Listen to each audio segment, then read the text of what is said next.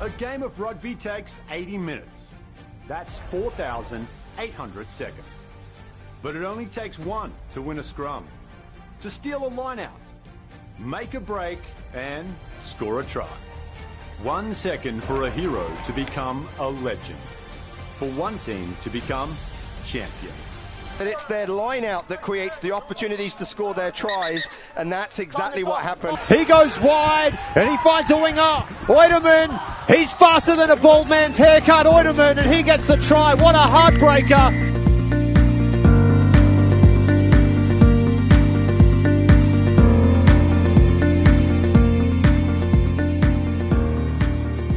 Welcome to MLR Kickoff, episode 70, with your hosts, Dan Power and Pete Steinberg. Hey folks, welcome to the MLR Kickoff podcast. Dan Power with you, joined by the Professor Pete Steinberg, and a different type of show tonight, Pete, as we are going to dive into the development side of MLR with a lot of teams announcing academies at both a men's selects level and also into the youth as well. But firstly, buddy, how you doing? How you holding up?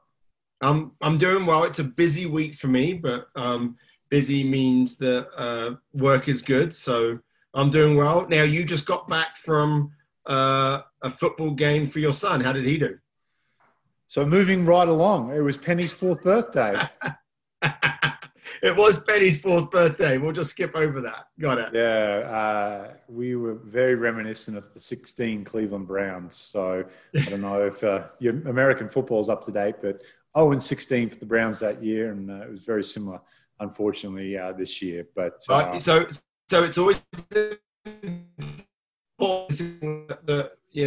have to do huge youth sport dropouts, right? It's a huge issue in sports around the world, but in particular in the US. Actually, that's good for rugby because it means it allows us to pick up crossover athletes later on.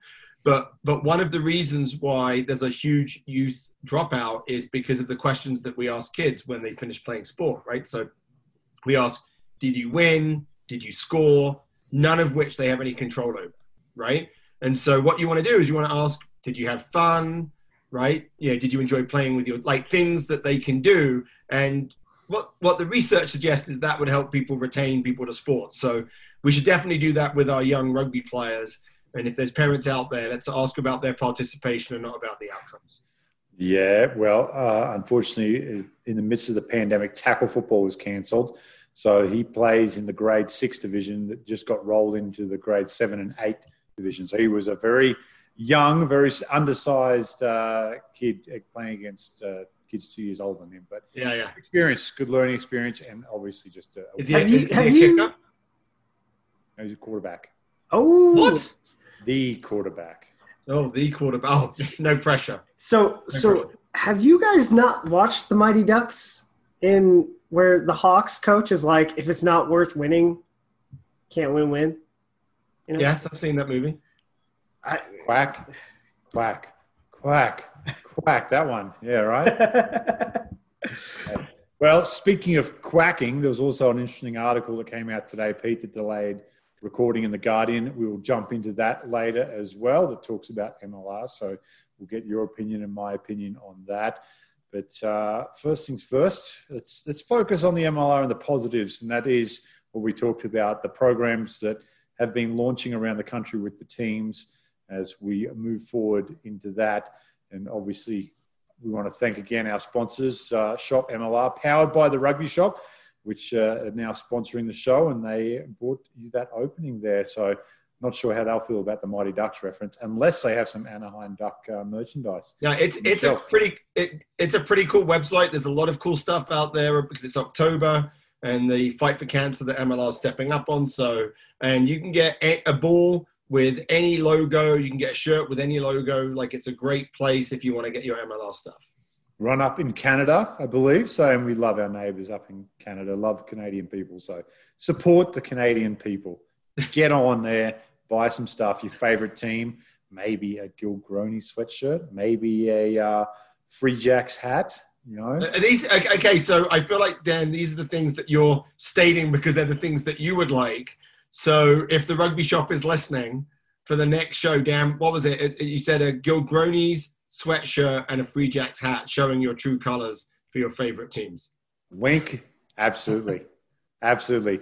Well, one of those things we just mentioned, we sat down with Tom Kindly from the New England Free Jacks, Pete, and we dissected the recently announced youth program. Before we jump into that, though, your thoughts on that announcement, and do you think this is going to be a blueprint used for teams around the league moving forward? Well, I think the New England Free Jacks have built an advantage because they're not a city team. They're a regional team. They're New England, right? And because they're New England, it makes it a little bit easier for them to reach out to all the different states in Vermont and New Hampshire and Massachusetts and be able to build their brand and be able to attract fans from across multiple states. I think that's a bit harder for teams that are city-based, but I love what they're doing there. I think the outreach is absolutely spot on, and it's really interesting to hear what Tom Kindly and Alex Magleby are doing. They've got a very, very long-term view, and if the long-term view works, it's going to have a big impact for the game in the US. Well, let's jump into that first interview right now, Pete, as we welcome in Tom Kindly from the New England Free Jacks. And we are joined now by Tom Kindly from the New England Free Jacks. I've dubbed him the Kaiser Soze of Major League Rugby, the Moneyball man himself, the genius that is the Free Jacks, Magleby, just the front man, the pretty face, but the brains really joins us now for the show. TK, thanks for joining us, brother. How are you holding up? Yeah, mate. Thanks for having me on. I hadn't actually seen Moneyball, and I was directed to that reference, and so I watched it. And I think the big difference between us and the A's at that time was that they were actually winning some games, and we're yet to do that. So hopefully that's in the works for us this year coming. TK, you need to read the book. The book is very interesting and goes into some of the interesting stuff. No one's moneyballed rugby. Partly because I think the data set isn't as big as it is in baseball, so it makes it really hard. We did it a little bit with the women's national team. Here's an interesting stat. We found out that for the U.S. women's national team and actually for women's international rugby, there was a reverse correlation between fly half rucking and winning. So the more that you fly half rucked, the less likely you were to win, which makes sense. But the fact that data actually said that was pretty interesting. So. Yeah, it's unbelievable that they said that they made note of that.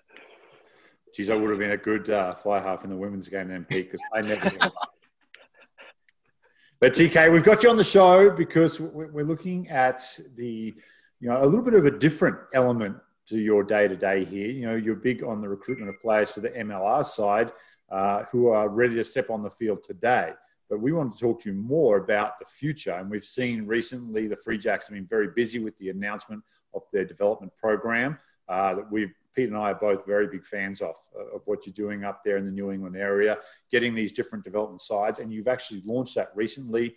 I saw just this weekend past, you were out there with an exceptionally great number of young men and women playing rugby. Talk us a little bit about the process that you got to develop this program and then launch it, and then what it's going to look like moving forward. Yeah, no, thanks, Dan. Obviously Alex Magleby is the man, sort of the brain power behind it, and he'd put him in a huge amount of research, and a lot of the different conversations had gone in and sort of connecting with the local stakeholders in each region. Obviously, it's a massive region, New England. We've got 6 states that we've got to try to encompass and look after and support the rugby, and there is a lot of rugby across our region, and we're lucky to have that. So it's designed to be a supportive and additive academy system. Obviously the RTGs, that acronym stands for Regional Training Group, and we've got 13 of those scattered around New England. We're up in Maine, Portland, Maine, Vermont, Massachusetts, Connecticut, all over. And Mags had worked really hard to sort of dive into the cultural and historical significance of each region and sort of tie in the name of the RTG into that region. And I think you guys can probably attest to how well he's done with that venture. And I think we were able to map out sort of a plan, sort of a 10-year plan as to where we'd like to get to. Obviously, we'd love to get those teams playing each other, those 13 different regions at a independence, being open men and women, under 20, under 18, and under 16 level. If we could get a team from each of those regions playing each other across all 13, that would be marvelous. Obviously, that's probably 10 years away down the road. But for the short term, we're going to try to get to each of those regions 4 times a year, provide opportunities for people to learn to play the game in under 14 level, and for girls and boys, women and men to develop their skill sets and be identified when they may not have had an opportunity to have been so in the past, I guess, is the purpose. You know, it's interesting. I'm not sure I've ever heard anyone lay out a strategy in rugby that's 10 years long. Certainly not USA Rugby. So that's really impressive, because that's exactly what it takes to make a difference, right? It's having those building blocks. And, you know, Mags is definitely someone who's that big picture strategic thinker.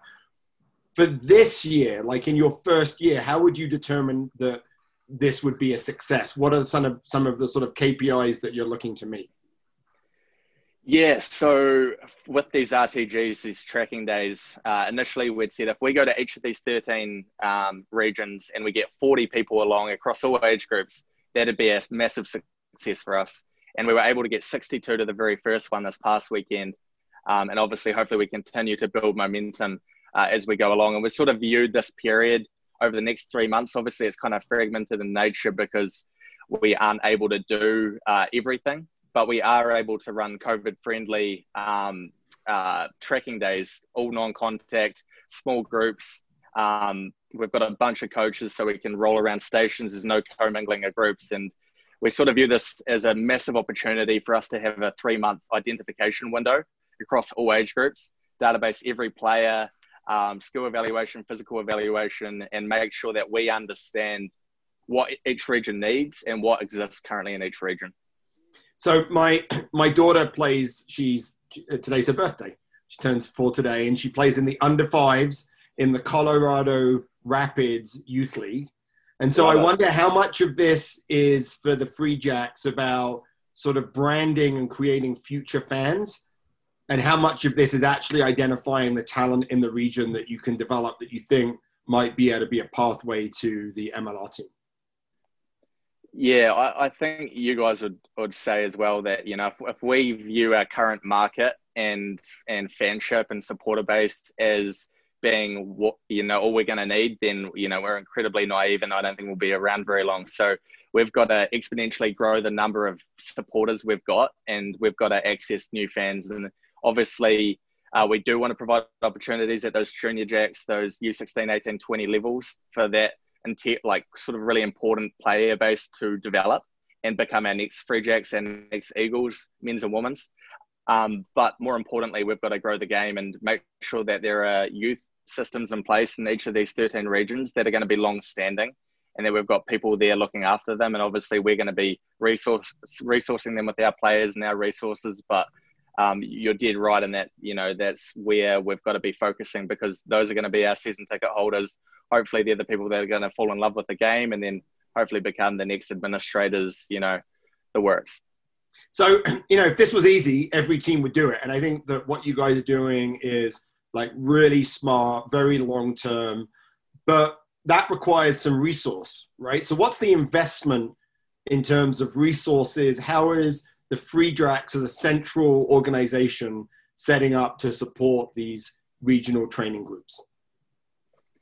Yeah, so obviously we have some fixed costs, and once the season was done for 2020, it was like, okay, where are we going to redirect these costs, and how can we make sure that we're supporting our long-term viability? And so we've got kind of 2 or 3 community coaches who are here, Tony Papera and Tiger Leader in particular, who are spearheading a lot of what we do, myself and Oliver, alongside the other aspects that we sort of work on. Obviously, this is a massive area of emphasis for us, but it takes a lot more than that. So we've got a coaching group of about 25, and we need each and every one of those 25 to make this work. So we're trying to build out our coaching network, bring people into our coaching system, and just as important as growing our player base is growing and developing our coaches. So We're lucky to have had Ryan Martin sort of design the Free Jack way, the sort of pillars of success from a coaching point of view, and he's sort of upskilling and coaching the coaches as we go, and that's sort of a bit of the payoff the coaches get and getting involved in our system. So we've got T. Fletcher from AIC, a women's coach there who plays for Beantown, Olivia Benson Daniel. Some of our local coaches have been absolutely unreal to date, and we're going to need to continue to grow that network. So I guess in terms of resources, it is pay to play, but it is a minimal cost that hopefully just covers, our costs that we do have. We try to make sure we pay every coach that we have involved just at an hourly rate. And we do have a 501c, I believe is the terminology over here, a charity that we're building out so that everyone can have access regardless of, hopefully the finances are never going to be a barrier to entry, and we can ensure that that isn't the case. So TK, everything goes well. Let's say this program gets up and running. You have a strong Northeast youth program playing against each other. What are your indicators of success from a Free Jacks perspective here, both in a player pool perspective and then in a fan base perspective? Have you guys set some goals in terms of what you're looking at in terms of how many players you want to pull out? Because sorry to don't turn this into a longer question than it needs to be, but the recruitment process in America is vastly different to where, let's say, you grew up. And, Ryan Martin, like in the Otago system, you can grab a player at 12 years of age, put them into an academy like this and watch them progress all the way to playing at the top level in Super Rugby. Whereas it's a little different here with college sports, now the draft being introduced. How are you gauging your success on this program? Yeah, so I think obviously we've got to balance our competition in particular around the collegiate season, the club season, the high school season. So when we're going to have full access to these players is going to be very rare. So we've got to make sure that, we can, to give an example for next year at an under 18 level, we've sort of defined success as maybe we have a North versus South. So every RTG North, we select the players that are, up to playing at that level. And same with the Southern team. We get a couple of local coaches to become head coaches and drive those teams, and we support those coaches. And then they play each other. It might be a curtain raiser for one of our games in, say, early summer. And then we've talked to the Eastern Conference as well. So we've got Old Glory, New York, Toronto, Atlanta, hopefully, and we can play sort of a bit of a tournament potentially at sort of the under 18 level. Obviously, our independence or select side, A side as other teams are calling it, those teams will probably have an opportunity to play each other in the near future as well. But we've got to sort of identify players that are of regional interest, bring them into a virtual players of regional interest group, which at the beginning might be 30 players across all age groups that we think have an opportunity to project, and make sure that we're giving those players a bit of love and attention. How does your infrastructure interact with the rugby community, sort of the high school, colleges, and in particular the club game? How are these regional training groups connected to the different places where they play on a regular basis? Yeah, so they're just designed to be additive. So like we've said to a lot of the clubs, the colleges, and we're lucky to have great support from high schools as well, from all the sort of the local leaders in each of those fields. We're not trying to take away from anything they're doing. We're not a high school, we're not a club team, we're not a college team. Every Free Jack Academy player will still need each of those things to go and play for. We're just an opportunity for them to maybe through the season come and do some skill development work, come and get immersed into our high performance setup and into the S&C work we do here, and support their development at their program, at their local program. And then obviously when time permits, it's in certain times of the year we'll have opportunities for players to compete at a higher level if they so wish. But obviously, there's no pressure for people to do so. It's just an opportunity there for hopefully the betterment of the game. So the last question from me, and it's obviously something that's close to my heart. It's great that you're doing men and women. Obviously, there's a pathway for the men, which is to go on and play for Major League Rugby. Is this the precursor of a Free Jacks women's team down the line? Is that in the plan as a way to be able to support the women's game? Yeah, absolutely. Like, we're lucky now that I think there are 21 women's varsity programs across the state. So that's unreal. And we've tried to make it very clear and apparent that, hey, look, there's a pathway into a women's varsity program and to a great standard of rugby in the women's game. And we've tried to really highlight that through our academy endeavours so far. As for our independence women, absolutely, we'd love for them to compete. We're lucky to have a strong WPL team as well, being down in our area, and some local strong women's teams, Boston Women's, and the like here that we love supporting. Will they compete? Yes, I think they will. Will it be next year? Potentially. We're working out what that looks like. What we're certain about, though, is we're definitely going to be working hand in hand with USA Rugby to at least hold something to the effect of a women's training block, and then get USA Rugby to come and assess players in our region. But obviously, you know, if we take hold of our region and we do the grunt work and the leg work, we can just say to USA Rugby, hey, come along for a look. We think A, B, C, and D need to be identified and should be brought into the system. So hopefully that's how we and the other, 11 teams around the States are going to be operating and to support USA Rugby long term.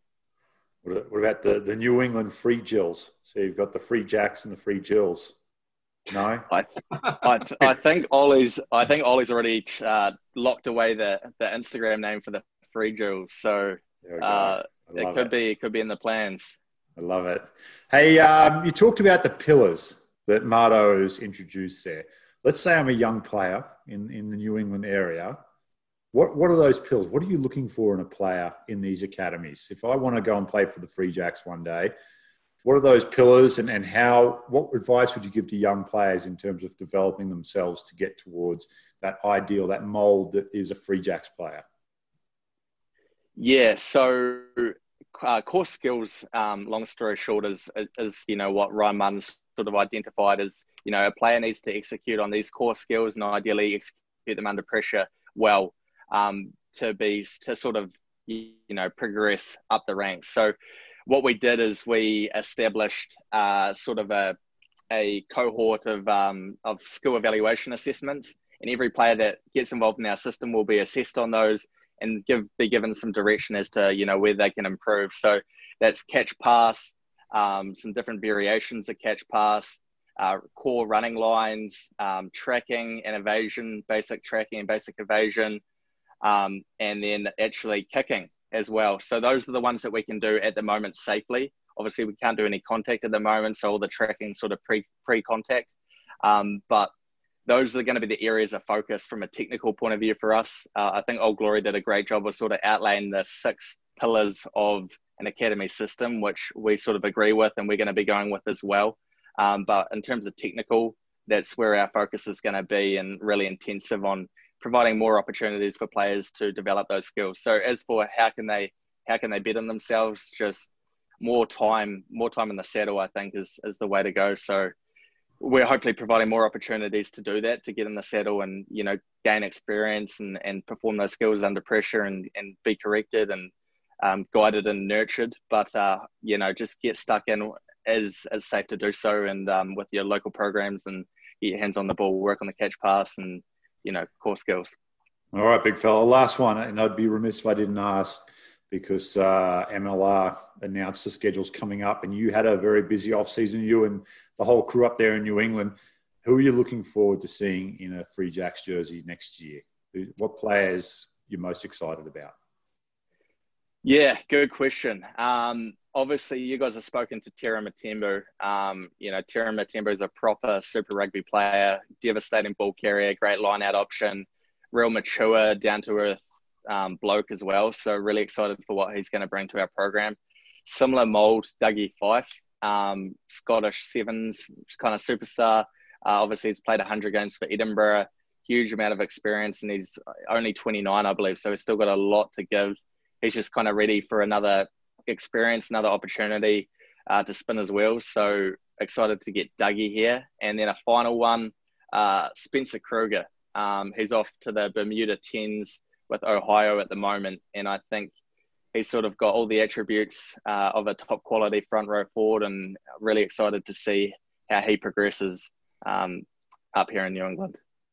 Well, TK, keep crunching those numbers, big fella. I'm loving what you're doing up there with the Free Jacks, and it must feel odd coming to work every day surrounded by gingers and being the only normal one in there. But then you are the redheaded stepchild of the redheaded community up there. So, for lack of a better term, but keep doing your good work. Great team up there, and again, love what the Free Jacks are doing, and excited for 2021 for you and the whole organisation, mate.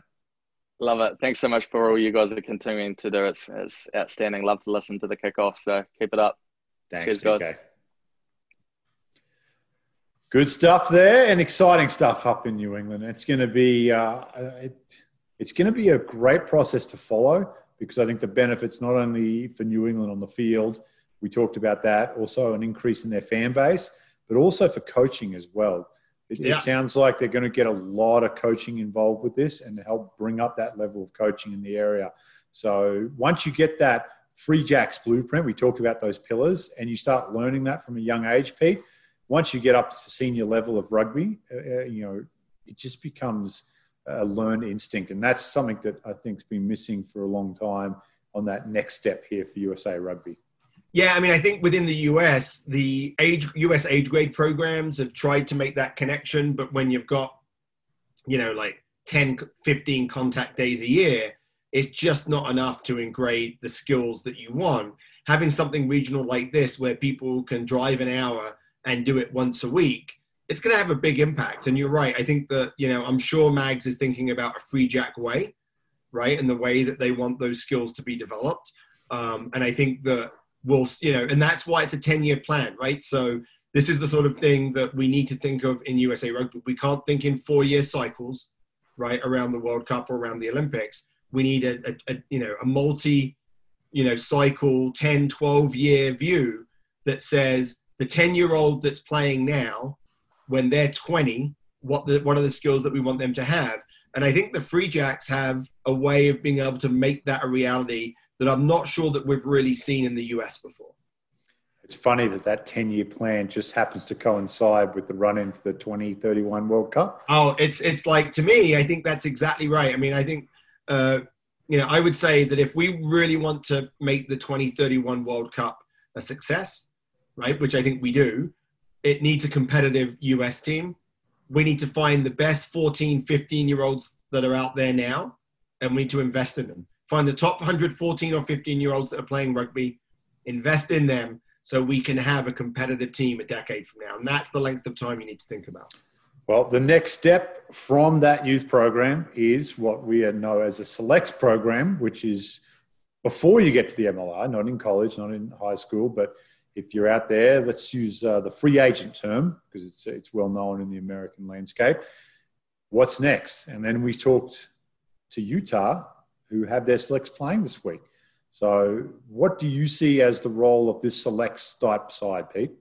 Yeah, I mean, I actually think this is really, really critical for Major League Rugby teams. If you look at the squads that exist, right, they have somewhere around 30, 35, like real squad players, full-time or, part-time players that are real quality. And then they have another 10, right, that are out there that are developmental players.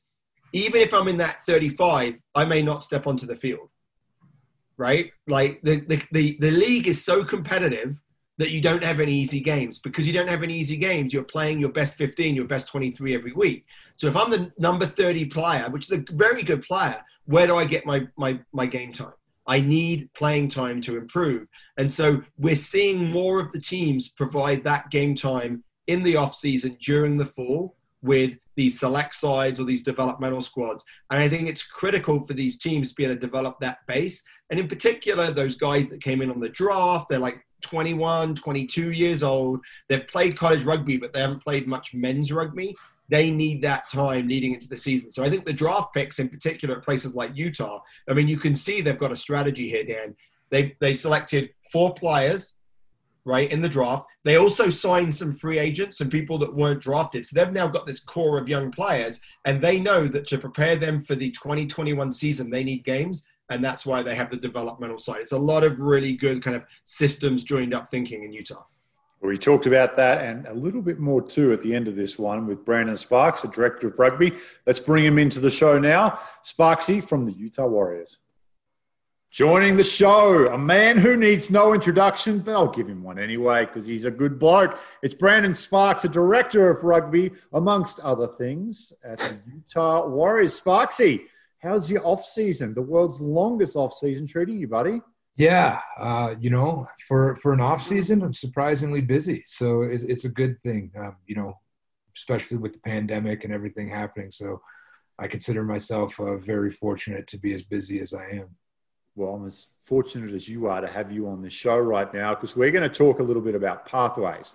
And the Utah Warriors, you and I chatted at the draft in June. You invested a lot of time and focus drafting 4 players in the draft. Correct? Yep. And now we're seeing the evolution of that as you will start playing rugby this week with the pathway team for the Utah Warriors. Tell us a little bit about how that came about, how the idea to have this development side and what you feel is the future of not only a development side for the Warriors, but development rugby in Utah in general.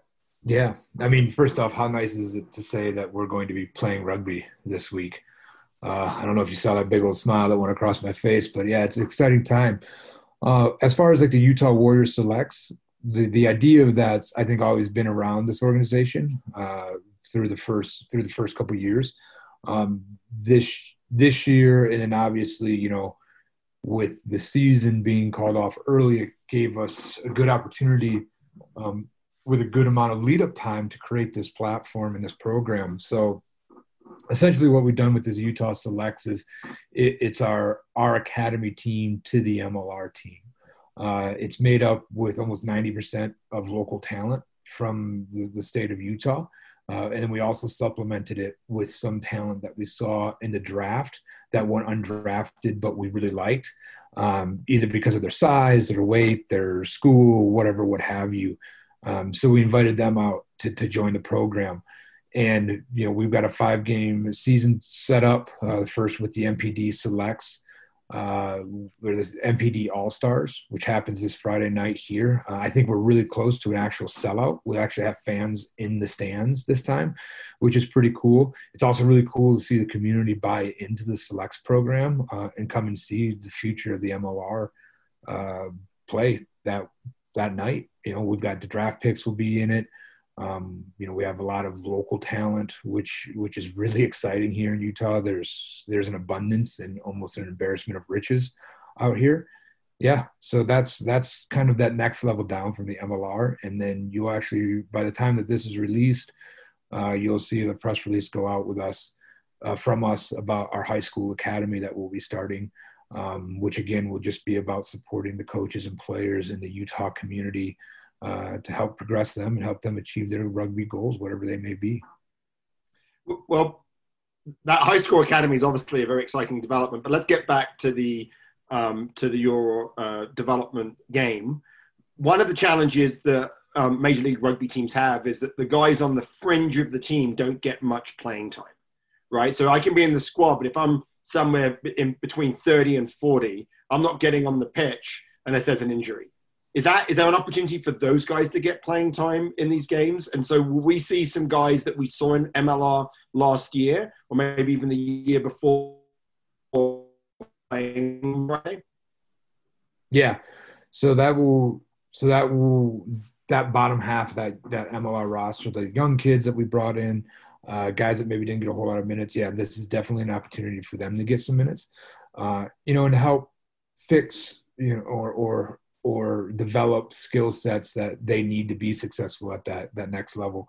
The guys that we do have in there are really talented and are really establishing themselves as leaders within the Selects program, which is awesome because now it's starting to not only develop the rugby talent, but also develop the leadership talent. And I'm thankful to have them be a part of this program and set an example for these players that this type of environment is extremely new for.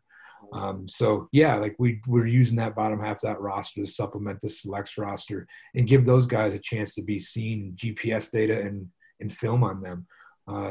because at the end of the day, in 2 to 3 years, our next great Utah Warrior star is in our pathway right now.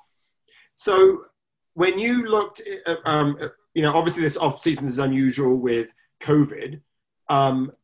If you look at a non-COVID year, like hopefully, like next off season, how many games do you see this team playing? Do you see it traveling? Do you see it traveling, playing other MLR teams? Like what would that off season look like for the development side?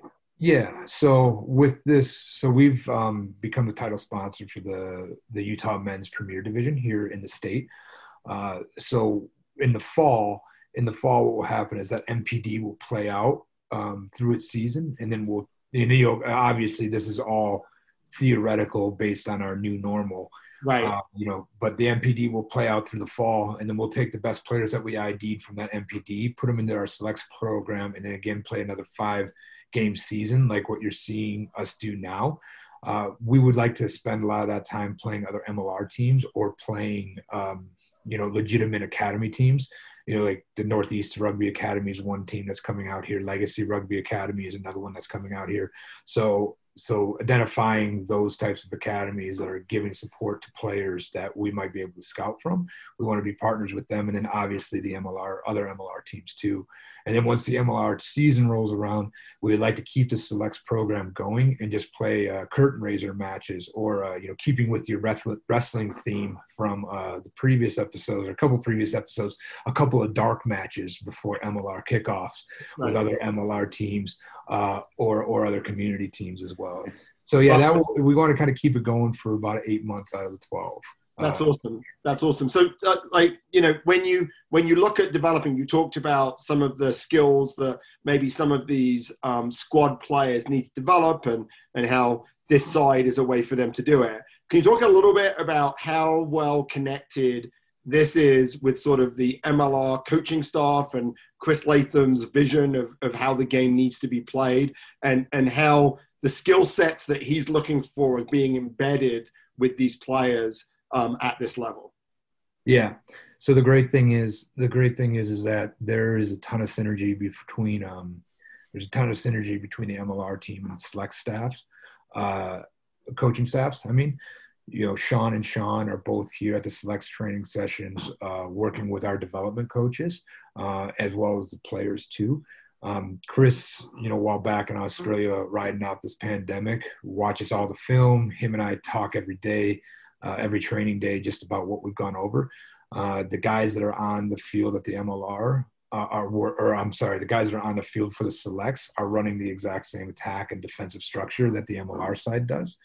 Obviously, being in the position I am, I gave the select staff the challenge of, taking that MLR content and then improving it and adding their own twist, kind of to help the growth of our whole organization with on the field content.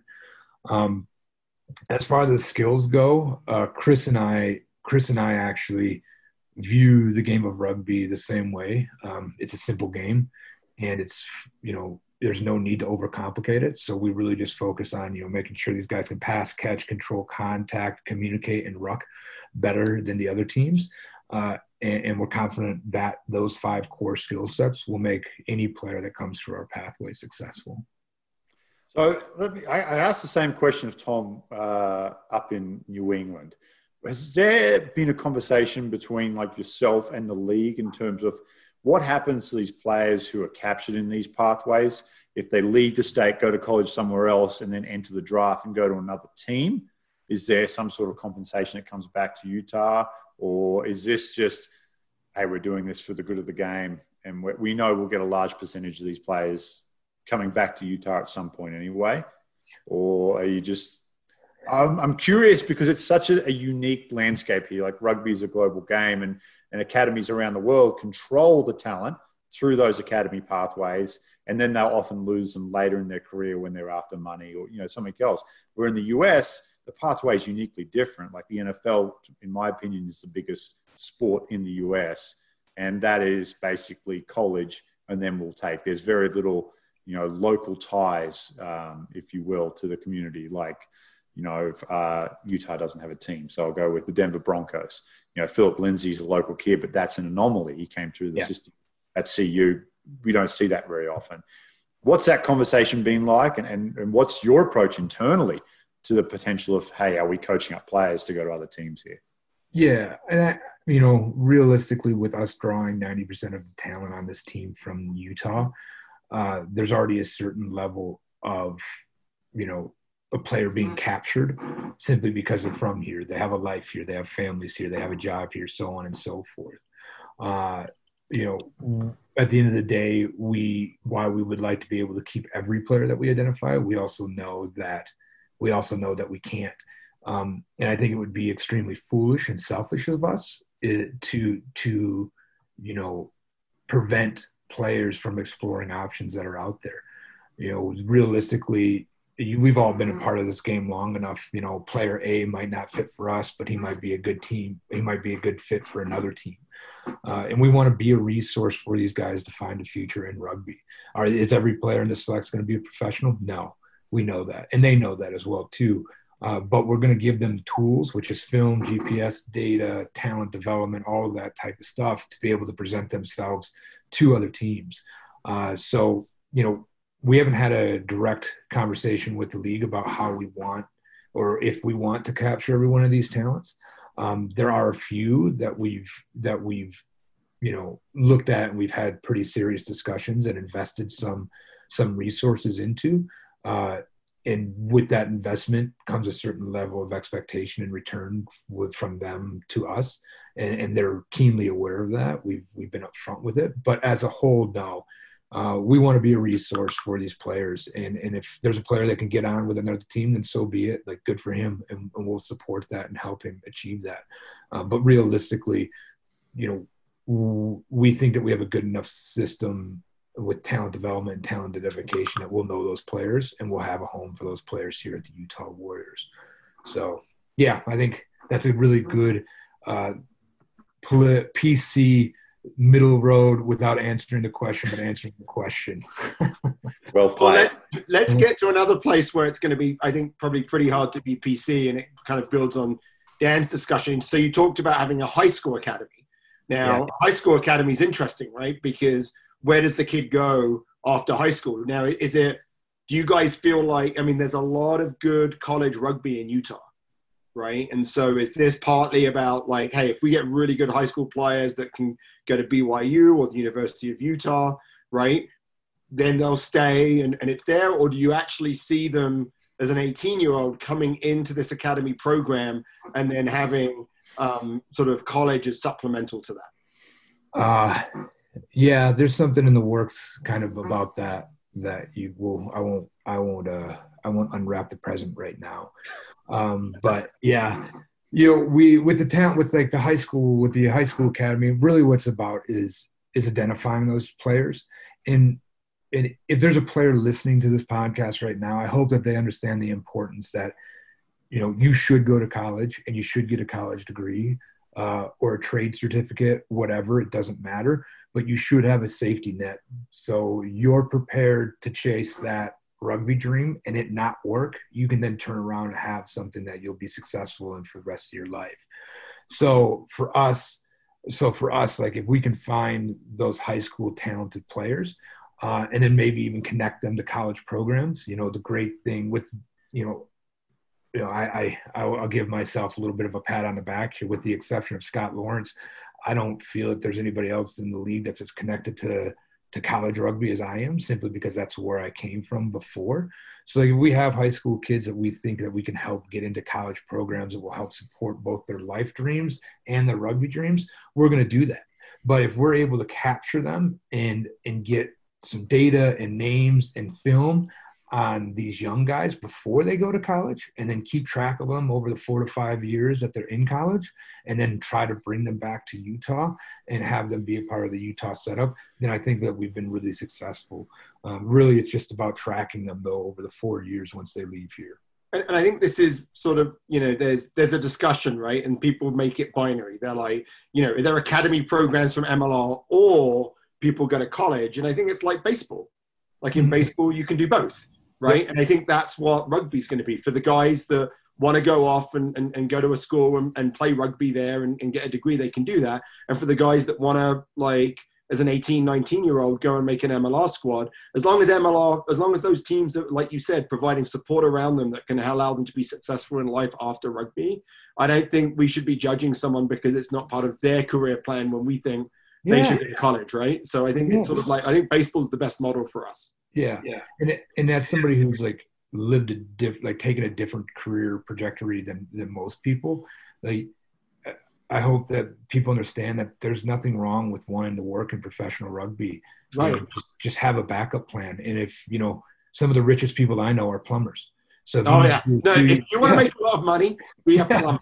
Yeah, be a plumber, be a welder. $150,000 a year. People don't know. Yeah. It's like, do a certification at a community college and then play club rugby while you pursue your MLR dreams. But at the end of the day, like, just have something that you're going to do for the rest of your life, because the window to be an elite athlete is so small on the timeline of your entire life that you've got to prepare for the rest of it. Yeah, I'll put you on the spot here because I don't actually know the answer to this myself. But what is the legality around, let's say, a Major League Rugby team partnering with a community college? So let's say you get a player that doesn't want to go to a 4-year college. They want to play professional rugby. Can you help them, get there? Because where I grew up in Australia, that was actually quite common. Yeah. Players at 18, 19 probably physically weren't ready to play in first grade, so they would go and do a trade, and they would play minor league baseball, minor league rugby, but then they had partnerships through the club with construction companies, trade schools and that, and they would go and do a trade. I know here with college sports, even at JUCO level, there is obviously eligibility stuff that never entered into the equation in Australia, but you're a smart guy. Can you help me out? Well, I wouldn't throw around that word smart too much. I think I've made a lot more mistakes than other people have. So it's definitely a wealth of experience to draw from. But, I guess if you guys want a good headline from me, I think college rugby needs to figure out its eligibility rules first, because the MLR does take, for me, if I want to do anything college related or even high school related, it usually involves 3 different phone calls to 3 different organizations and 3 different people in leadership in those organizations to figure out what we can and can't do, almost at a per player level, which can be a bit exhausting. I don't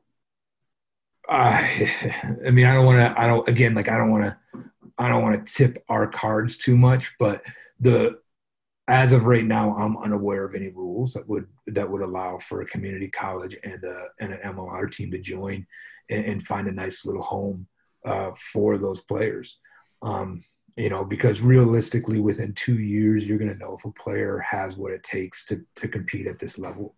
Which, guess what? 2 years at a community college is enough time to either get a trade certification or to qualify your gen eds to transfer into a 4-year university. Yeah, an associate degree, right? You can get an associate degree. Yes, or the third option is associated degree. So yeah, as of right now, I don't know of any rules. I believe that there would be some eligibility issues with it, but again, I think that's up to us and working with the college rugby shareholders to figure out what we can and can't do to make that happen for a player that maybe isn't good enough to be in the MLR, but would like to go off and play at another university, but has been in an MLR setup.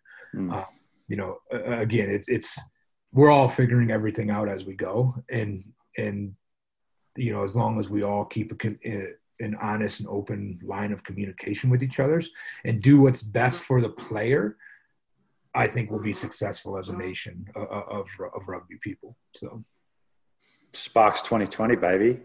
Let's get on that ballot. No. Joe Rogan and The Rock 2020, baby. That's who I'm voting for. Oh, yeah. We're actually, not to go on a political side, but let's not go in a political side. No, let's not. This is not a political podcast. It's a rugby podcast. It is. But I did see Kanye West at the bottom of the ballot. And I'm just I did too. My wife was like, "Is that who I think it is?" I was like, "Yes, that's definitely the singer of Gold Digger." So, that's it. I love it. All right, Sparksy, won't keep you any longer, brother. Appreciate you jumping on and love what we're hearing out of Utah. Good luck on Friday. A sellout crowd sounds exactly what I think a lot of the rugby world would love to see right now. Obviously, in a safe and effective manner.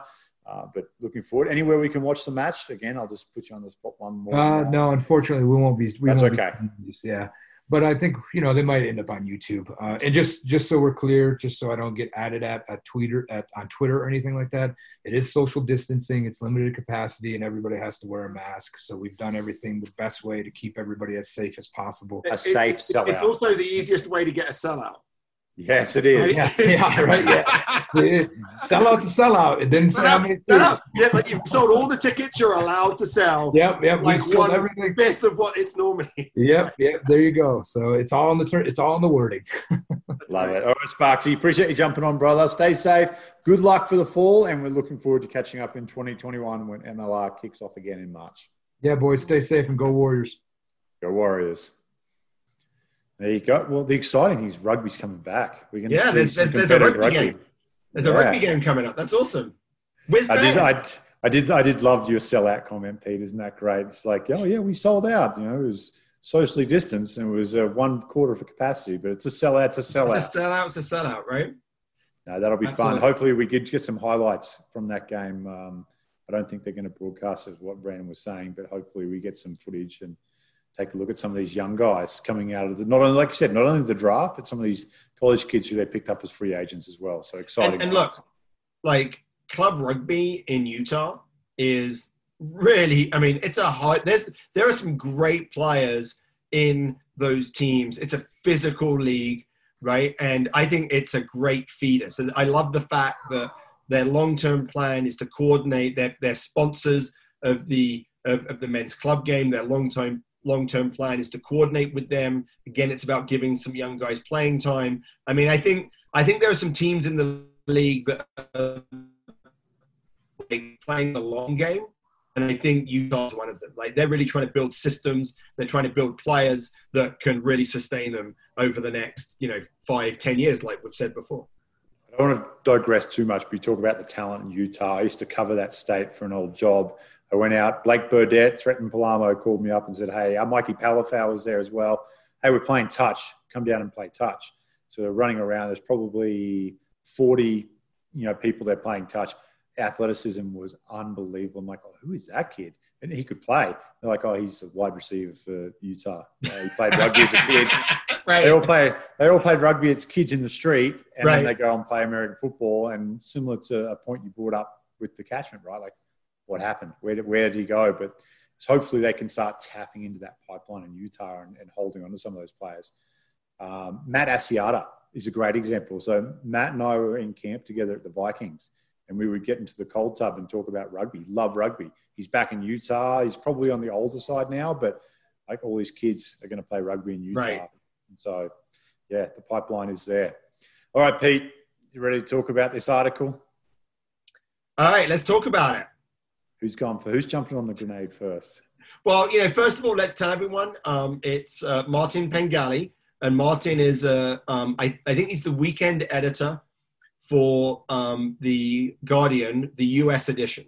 And Martin's a rugby guy. He's the second row, great guy, really knowledgeable about the game, passionate about the game, and actually has provided a lot of really good coverage to rugby in America. Back to the UK, Guardian has a good presence as Australia and around the world. So, when you see US rugby articles in the Guardian, it has a very big reach, much bigger than we do with other media in the US around rugby. And Martin's a serious journalist, right? This is what he does for his job. He writes articles about politics and about other things in the US. So I think it's a pretty interesting article. I think there's some things in it that maybe I don't agree with.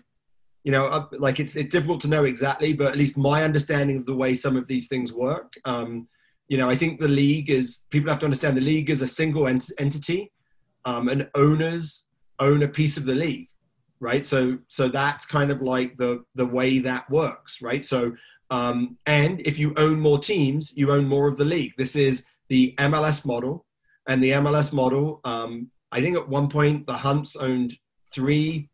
I also think that, So because you're not really buying a team.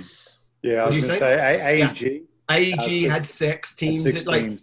Right. So if you want to have influence on the league, then you buy teams, because that's the only way you can increase your equity in the league. I think there's some things in there that are true. I think the league was started up by some scrappy people, right, who had some money that really loved rugby. And, now there are owners with deeper pockets that have come in that want the league to maybe expand a little bit quicker. It's a startup, just like MLS was. It runs primarily from funds that come from the teams. And, the expansion fee, the expansion fee gets bigger. That's actually one of the things. And the expansion fee, and it's interesting, I was talking to a senior executive that oversees one of the big sports companies in the US that owns MLS teams and teams around the world. And he said, expansion fees have nothing to do with the business. They have everything to do with scarcity.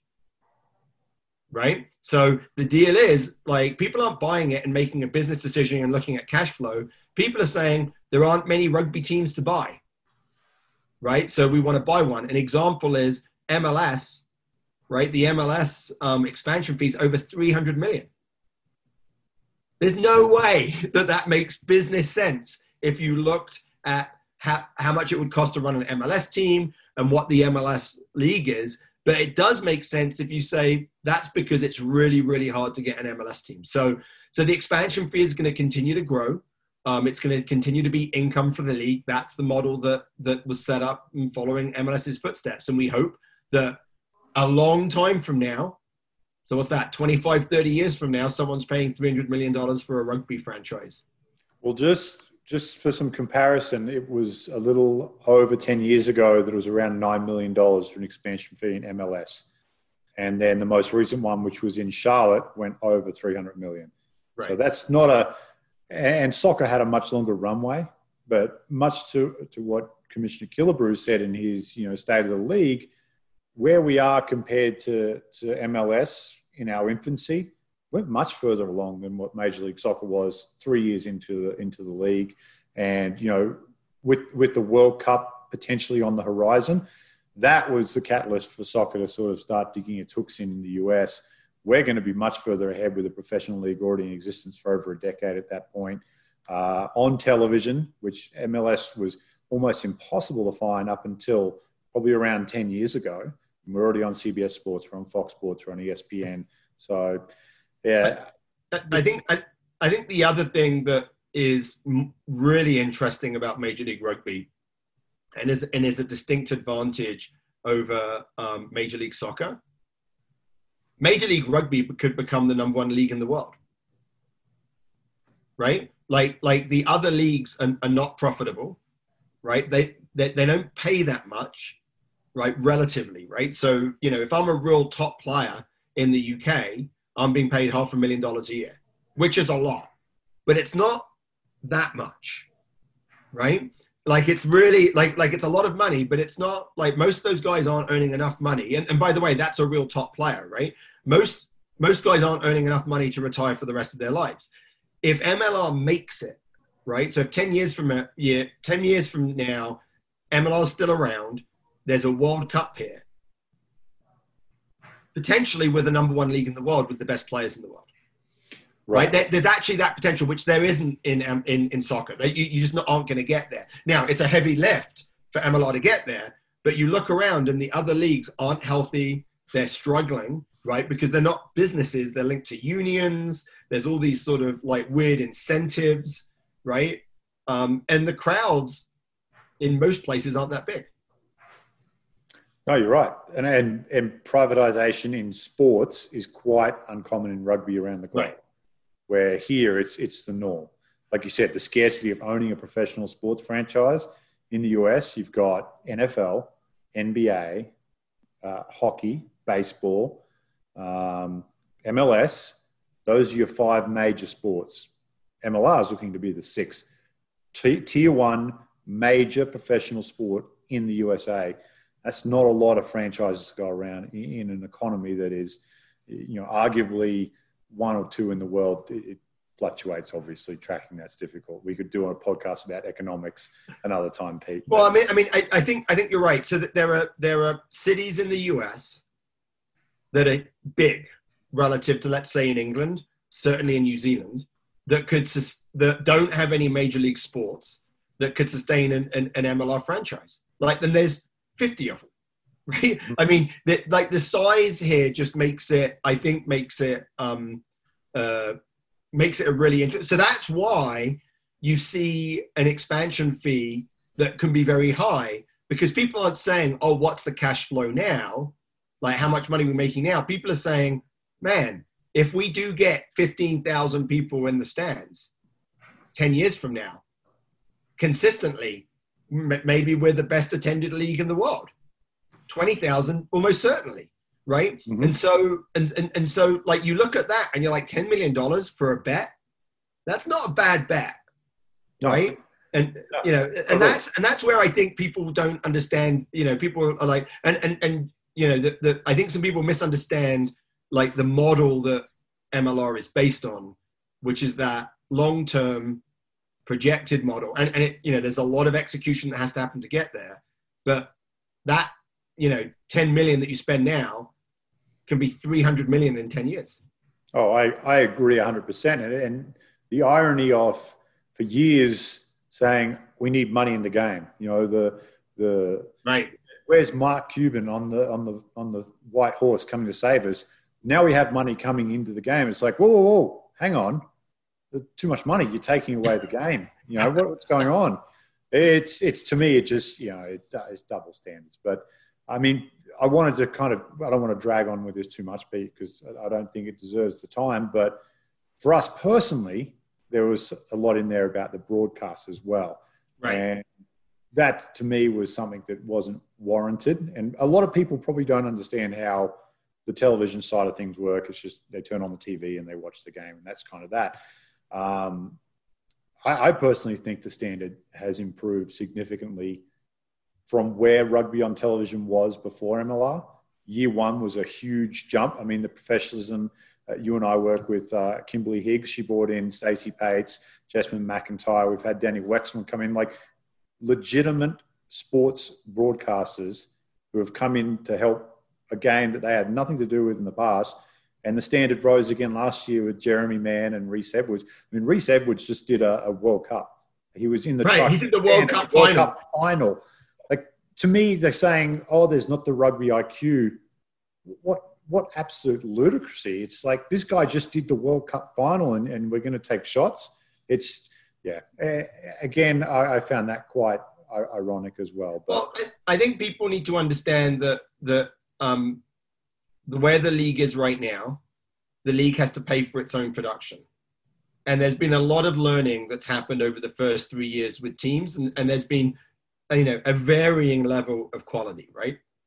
Because some teams went online, they did things like Facebook Watch. Some teams really invested because they saw it. It kind of depended on the strategy. I think that the league in this past season recognized that they needed more TV inventory. Right, so you saw us get on Fox Sports, and you saw us get on ESPNU. Well, that's something that the league has to pay for, right? No one's, you know, and this is very, very common for most teams.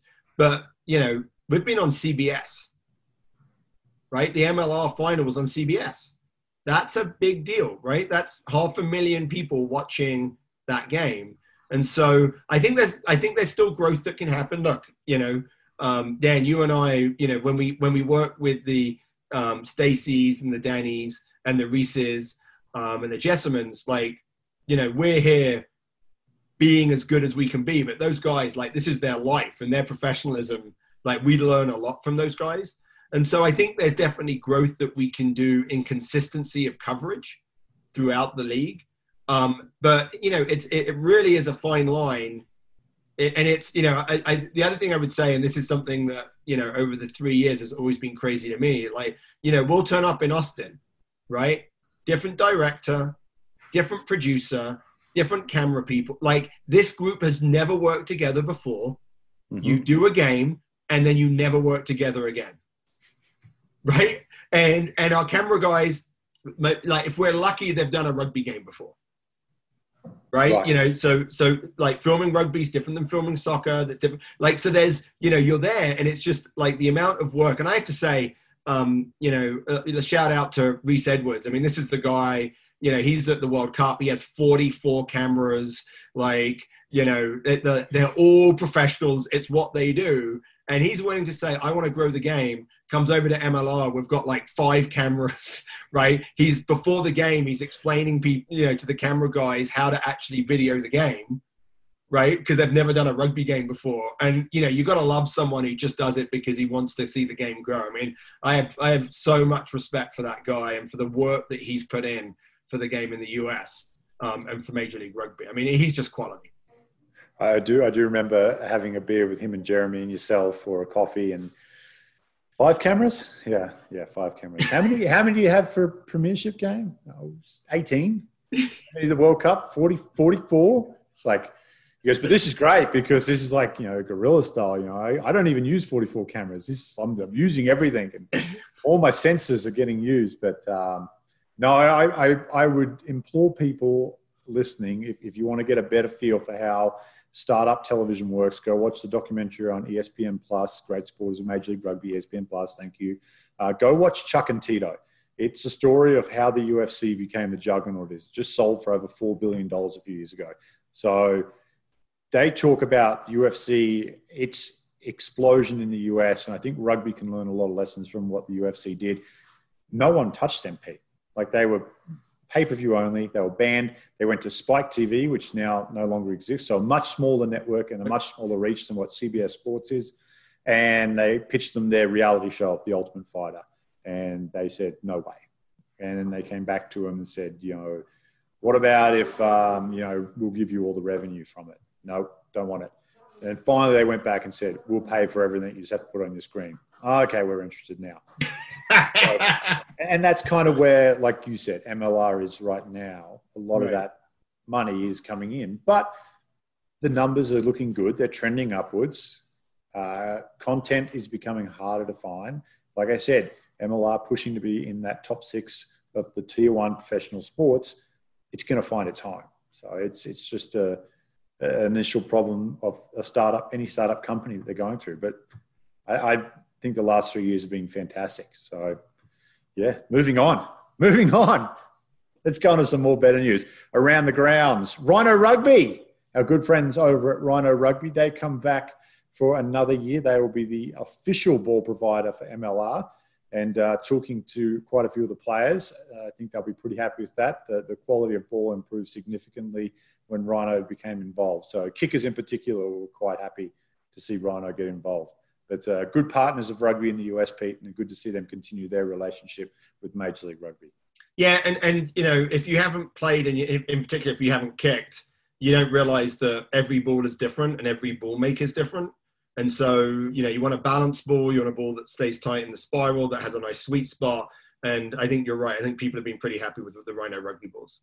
Yeah, and the Aussie invasion will continue in Los Angeles as Adam Fryer, he comes over as new general manager.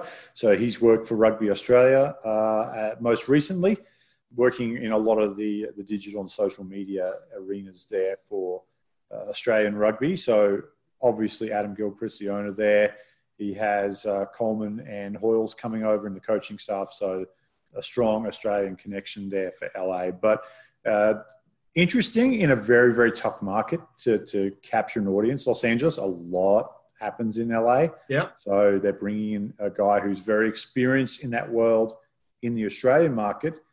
But I tell you, LA, it's a different beast. It's going to be really interesting, right? So, you know, the Giltinis have been pretty quiet.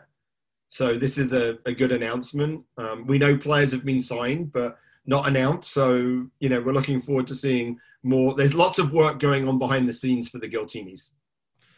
So our friends up in the Pacific Northwest, the Seattle Seawolves, the champs, the back-to-back, they announced a 5-year deal with AXS for their AXS, I'll say that slowly, for their ticket services. So I think Aaron might know. Who were they with before, Aaron? Who have they changed over from? He's muted. They were with StubHub. StubHub. And like, so that was like StubHub was there. They had full on marketplace. So I think they were the only team that really had secondary market data. So you had, you would go there, buy your tickets, and then they would go straight. If fans, wanted to put them straight back in the ticket marketplace, they went to the ticket marketplace, and they. As far as data is concerned, I think Seattle's been sort of ahead of the curve in a lot of like analytics side when it comes to knowing certain things about trends in their own market when it comes to ticketing and some other stuff. Yeah, Pete, get your tickets. Seawolves. Nothing from you? Well, I mean, the business of rugby is your strong point. Aaron stole my thunder. I think that the Seawolves have been really smart about their partners around ticketing. In particular, they've found ways to be able to reach out to sports fans of other teams, and so this seems like it's 5 years is a long deal, right? So it certainly shows a commitment and a belief in the length of the league when you sign something for 5 years. Yes, some more back office, back room kind of dealings here for the Warriors as they sign Jesse Sanchez as their new group event manager. Great moustache, great hairdo for Jesse as well. So get on the Utah socials and check that out. And Tyler Howe comes on as their chief revenue officer. A lot of good stuff happening in Utah. The stadium plans. I know they're looking at building that 10,000 seat stadium. We talked to Brandon Sparks about all the stuff going on there. The Warriors, again, just doing the right things in Utah. A great market for rugby, always a hotbed. So excited to see what they can do here in the next few years, Pete. Yeah, well, I love this signing because this is someone who has NBA experience, and it demonstrates, it's a chief revenue officer in events. It shows you that Utah is looking to build that business that's around the game, right? So it's more than just tickets. It's your ability to build the business around the game, and Utah on that, which makes sense when you look at their plans to build a stadium. Yeah, and always a landlord, never a tenant. That's the key, right? That's how you get that revenue stream going. All right, let's jump into some signings. Dallas signed Christian Rodriguez out of Lindenwood. So good little player out there. I think he's had quite a bit of experience on the 7 circuit, Pete, and a good player out of Lindenwood. So again, another Lindenwood grad coming into MLR. There's quite a few throughout the league now. And then Old Glory pick up Danny Thomas as well, Pete. So a great signing there for Old Glory. Yeah, so Danny Thomas is really interesting, originally from the UK, moved to California, I think right before high school, went on and played at UCLA and Belmont Shore. And he's one of these guys that started playing the game young, but qualifies as an American player. So it's a good pickup for Old Glory. It's going to be tough for Danny with Danny Tusitala in front of him there. That's a tough ask for a lift, but obviously someone that's great to learn from. I think Danny Tusitala is playing down in the Mitre 10 right now, and I think was probably the pick of halfbacks in the league last year. And so the two Dannys working in the halfback pairing in DC. I actually really like this signing from Old Glory because Danny Thomas is a great kid too. And then getting to sit behind the other Danny and Tusitala, this is taking care of your future, right? This is hay in the barn for Old Glory. Danny Tusitala is I agree with you. I think the form number 9 in Major League Rugby. But how much longer is he going to be playing for Old Glory? This is locking up a guy who wants to be in the country, will stay in the country, is American eligible. And this is how you build that player pool for the Eagles, for Gary Gold. So I love the signing. I think it's great work from Old Glory. Love what they're doing out there too, Pete. Let's look at some extensions. The Sabercats, Nicholas Solvera, he extends, as does Diego Fortuny. So love Fortuny. Yeah, I love Diego. He was an impact, and he loves playing this game. So I love putting him on the field. I'm gonna put it out there right now. I think Houston will be the big mover in 2021. Yeah, no, I mean, I think they've got quality players, right? They've got another year of it's the first, they've got a year of consistent coaching. right? They've got quality coaching there, so that they can definitely be. I think Houston's issue has always been one of consistency. They've been one of the best teams in the league for half a game, right? And then the other half, they've been one of the worst teams. And so, it's really about how do you build that consistency. Yeah, I like Paul Healy. I like the roster down there. I like the ownership, and I think they just want to win. And I think it's getting to the point where they're going to turn that ship around pretty quickly. All right, back to the Free Jacks. Powasa Wakanibao. What a player he was this year. I think saying his name was more enjoyable than most names in the MLR. He was just an excitement machine on the wing there. I think he played a little bit in the centres too for the Free Jacks. They bring him back to Fiji.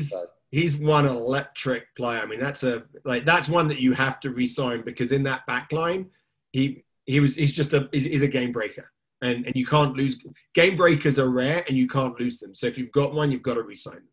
Have the Free Jacks launched the Wakanibao apparel line yet? So they seem to be doing like a shirt for every player, which is, I think it's really smart. And it builds the brand of the player too. So it's like JBL said last show, you start building the brand of these players. It's the key to success. They've done a good job with that. So keep your eyes out for the Wakanibao. Hopefully sleeveless, because he's got those big guns of his. So cut the sleeves off so he can rock that in those New England winters. Why not? Right. All right, San Diego. The undefeated San Diego in 2020. Peter Malcolm comes back, the USA Eagle. And then Evan, is it Geist? I think it's Geist. I think it's Geist. Geist. We'll go with Geist. I probably should know that. But Peter Malcolm, good to see him on the backside of that ACL. He looked good in his limited time for the Legion this year, Pete. Obviously 5 games. And I think he would have had an eye on that World Cup in Japan, to miss that through injury would have been tough. He's young enough to go 2023 in France. So good to see him coming back. And, along with Dean Muir, really shores up that front row for San Diego. Yeah, I mean, when you've got 2 quality hookers like that, that's a blessing. Because I think when we get into the league next year, the intensity is going to be higher. I think the San Diego are one of the few teams where they can rotate hookers and not lose much. And I think that'll be important. Yeah, I agree. And they do like to play at a pretty fast pace, the Legion. So having Dean Muir or Peter Malcolm kind of get to that 55, 60-minute mark and be like, okay, that's my finish line, right? You can tell them, just give me 50 to 60 minutes. Yeah. You've got someone on the bench who can come out and close that game out and do it at a high level as well. So whoever starts. Good for one screw up a show. Evan Geist is a Free Jack, was re-signed. So sorry. Oh, man. We had Kaiser Soze. I'm going to wake up in the morning with a horse head in my bed. Tom Kindly's going to come after me. This is terrible. I'm making just so everyone knows, this is sort of the thing that Aaron's our MLR guru. And so he kind of sends us a list and says, all right, here are all of the most recent signings. And I think obviously as we started talking, you could see him. We can see him in the video, desperately going onto Google to work out what's going on. So good catch. I love it. Sorry, Eric Anderson, Alexander Magleby, and Tom Kindly. I apologize. Send that horse head down to Arizona to Aaron Castro at 1725. No, I'm just kidding. All right, we do actually have some more stuff, Pete. The World Tens has a huge MLR flavor. 51 players with MLR experience will be going. Well, I shouldn't say going. They're already down there in Bermuda to play the World Tens. So great to see the MLR teams get behind this and release their players and say, yep, go play some rugby. And it'll be interesting. Not sure if the details for a broadcast have been announced in the US. I think it's Sky. That's in the UK. Sky in the UK. I think that I've heard it's ESPN Plus, but I don't think it's been announced yet. That's sort of the rumor that I heard. But I think there's been some weather issues. So I think the original games were supposed to be on Saturday, and now they've been pushed to Sunday. Now, I don't know about you, but I've been looking at all of the MLR guys that I follow on social media, and they haven't been having any weather problems that I can tell. Right? It's been shorts and T-shirts and recovery swims in the beach and cliff diving. And Bermuda's cool because the way you get around is on is on a scooter, Scooter. right? And so everyone's going around on scooters. So I haven't seen anyone with any weather problems out there, except maybe Will McGee and the problem that he has with like his fair skin. Brad Tucker. Have you seen? Oh, Brad Tucker's also another fair skin guy. Yeah. Yeah. Make sure those guys lather up. Billy's in his element. He's just like, it's island life. What are you kidding? This is just normal life. But yeah, Tobacco Bay, it seems to be the place to be because everyone on Instagram's been at Tobacco Bay. So maybe next year, we'll get the invite, Pete. But maybe. Cheaper flight from here than from the UK, that's for sure. Yeah, I mean, it's been interesting. Like, it's a pretty long commitment for players. It's, I think, 3 weeks down there. There's, they're being, COVID smart, so they're getting tested every other day. But I think it's a really interesting event. I'm curious to see like what the quality of the games are like. Mm-hmm. Having played some tens, I played in the Hong Kong tens. And the Kowloon tens, which is way more fun than the Hong Kong tens, but the Hong Kong tens is more prestigious. And it's a different game. It's not sevens. It's not 15s, right? It's probably a little bit more like sevens, but it's a different kind of game. So there's going to be a lot of learning. It's like 3 weekends of games. It's a little bit of the sort of, Indian Premier League trial to see if this can work, right? And it's going to be, I think, a really interesting project, and I'm going to be interested to see how it goes. Well, that was always the thing with like sevens just isn't for everyone, like the body type, right? Right. Tens, 5-man scrum, you still need some heavies up front. It's like it's as close as you can get to both happening at the same time. Right. So it's kind of that sweet spot. But we see, like you said, the IPL with the T20, a lot of the cricketers from the Test and the one day has kind of found their way over there. So we'll see. Look, talking cricket on an American rugby show, I love it. All right, that wraps us up, Pete. Another great show in the books. A lot of exciting stuff happening, and 150 days, I believe, when we're recording to Game 1 of 2021. Oh. So, yeah, it'll be here. Countdown. You have a countdown clock, Dan? I do. Got the countdown clock in the kitchen. I changed it. Don't tell anyone. I'll get in trouble. But 150 days out. All right. Again, just want to thank our amazing sponsors at shopmlr.com, powered by the Rugby Shop. So get on there at www. Do you still have to do the W's? I don't think you do anymore. Everyone knows that part. Just do shopmlr.com, the Rugby Shop. And, of course, October is Breast Cancer Awareness Month. So MLR launched a whole range of pink. Get on there, buy some stuff, and, support a great cause. Pete, anything to leave on? No, just ask all of our followers if on whatever platform that you listen to us, whether it's Spotify or Apple Podcasts, please leave a review. Give us a score. That helps other people find us. So when they put in a search for Major League Rugby, we will pop up. We keep promising to read them out. I got one.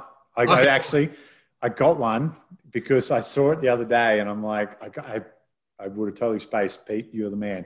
This comes from West Potomac RFC new guy. This is a good review too. That's actually made me giggle. Love the podcast so much that I have now listened to every single episode and am mad that I'll need to wait to listen to another one. This pod is a must listen for anyone who loves rugby in America, rugby in general, America in general, or legendary pop culture references. Thanks, man. Bane of my podcast. That is the bane of my podcast, is my lack of pop culture knowledge. See, now, West Potomac, you've just ruined Pete's life because now all I needed was one positive review and I'm going to stick with it now. He says, as a new player, here comes your part, Pete. As a new player, Pete's analysis is helping me learn the game and the strategy and makes me watching matches more enjoyable. So, Pete, you're touching lies, buddy. You are touching lies. The thorough news updates and interviews with players helps me connect to the sport and find players to root for in every game, even if it isn't his Mighty Free Jacks or Old Glory. So he's kind of splitting the East Coast there. No love for New York, though. Good to see. My wife wants to rate the show a 0 out of 5 because she's tired of hearing it emanating from our shower every morning. I'll bring her around. Well, listen, you let your wife know that you will not meet two nicer guys than Pete and Aaron Castro. So stay on the show. Stick with it. Good review though, Pete. 5 stars. Yeah, that was great review, and well deserved for the readout. So thank you so much, West Potomac rugby new guy. Yeah. Hit us up on Twitter for some pop culture that you want on the next show, and I'll squeeze it in for you. So do you want like 90s boy bands, soap operas, daytime soap operas, sitcoms? Like, oh man, no, okay. No. You can do it. Oh, so you're a Young and the Restless watcher? God, this is gonna be a long show. We used to have block exams. I don't know if, Pete, you had those in the UK, but when you would be in exams at high school, they would send you home to study. You wouldn't stay at school. And I would watch Days of Our Lives with my older sister, who was a big fan. And it digs those hooks in, boys. It's incredible. At first, it was just I was in the same room, and then I just glance up to the TV. And next thing you know, this guy's back from the dead, and this woman is, not really who she says she is. She's from a shipwreck or something. She has amnesia. It's like Goldie Hawn stuff there. I'm throwing that in. But anyway, fantastic stuff. So I'm all over this. Let's find us on MLR Kickoff on Twitter. Tweet at us with your pop culture needs, and Dan will fulfill them on the next show. I tell you, if we can get some good ones, I will actually challenge people to come on the show and battle me in pop culture. One-on-one on the show, fan engagement, pop culture with a little MLR twist thrown in as well. And but we have to find a worthy opponent, and it can't be Danny Wexelman because I'll lose. But anyone but Danny.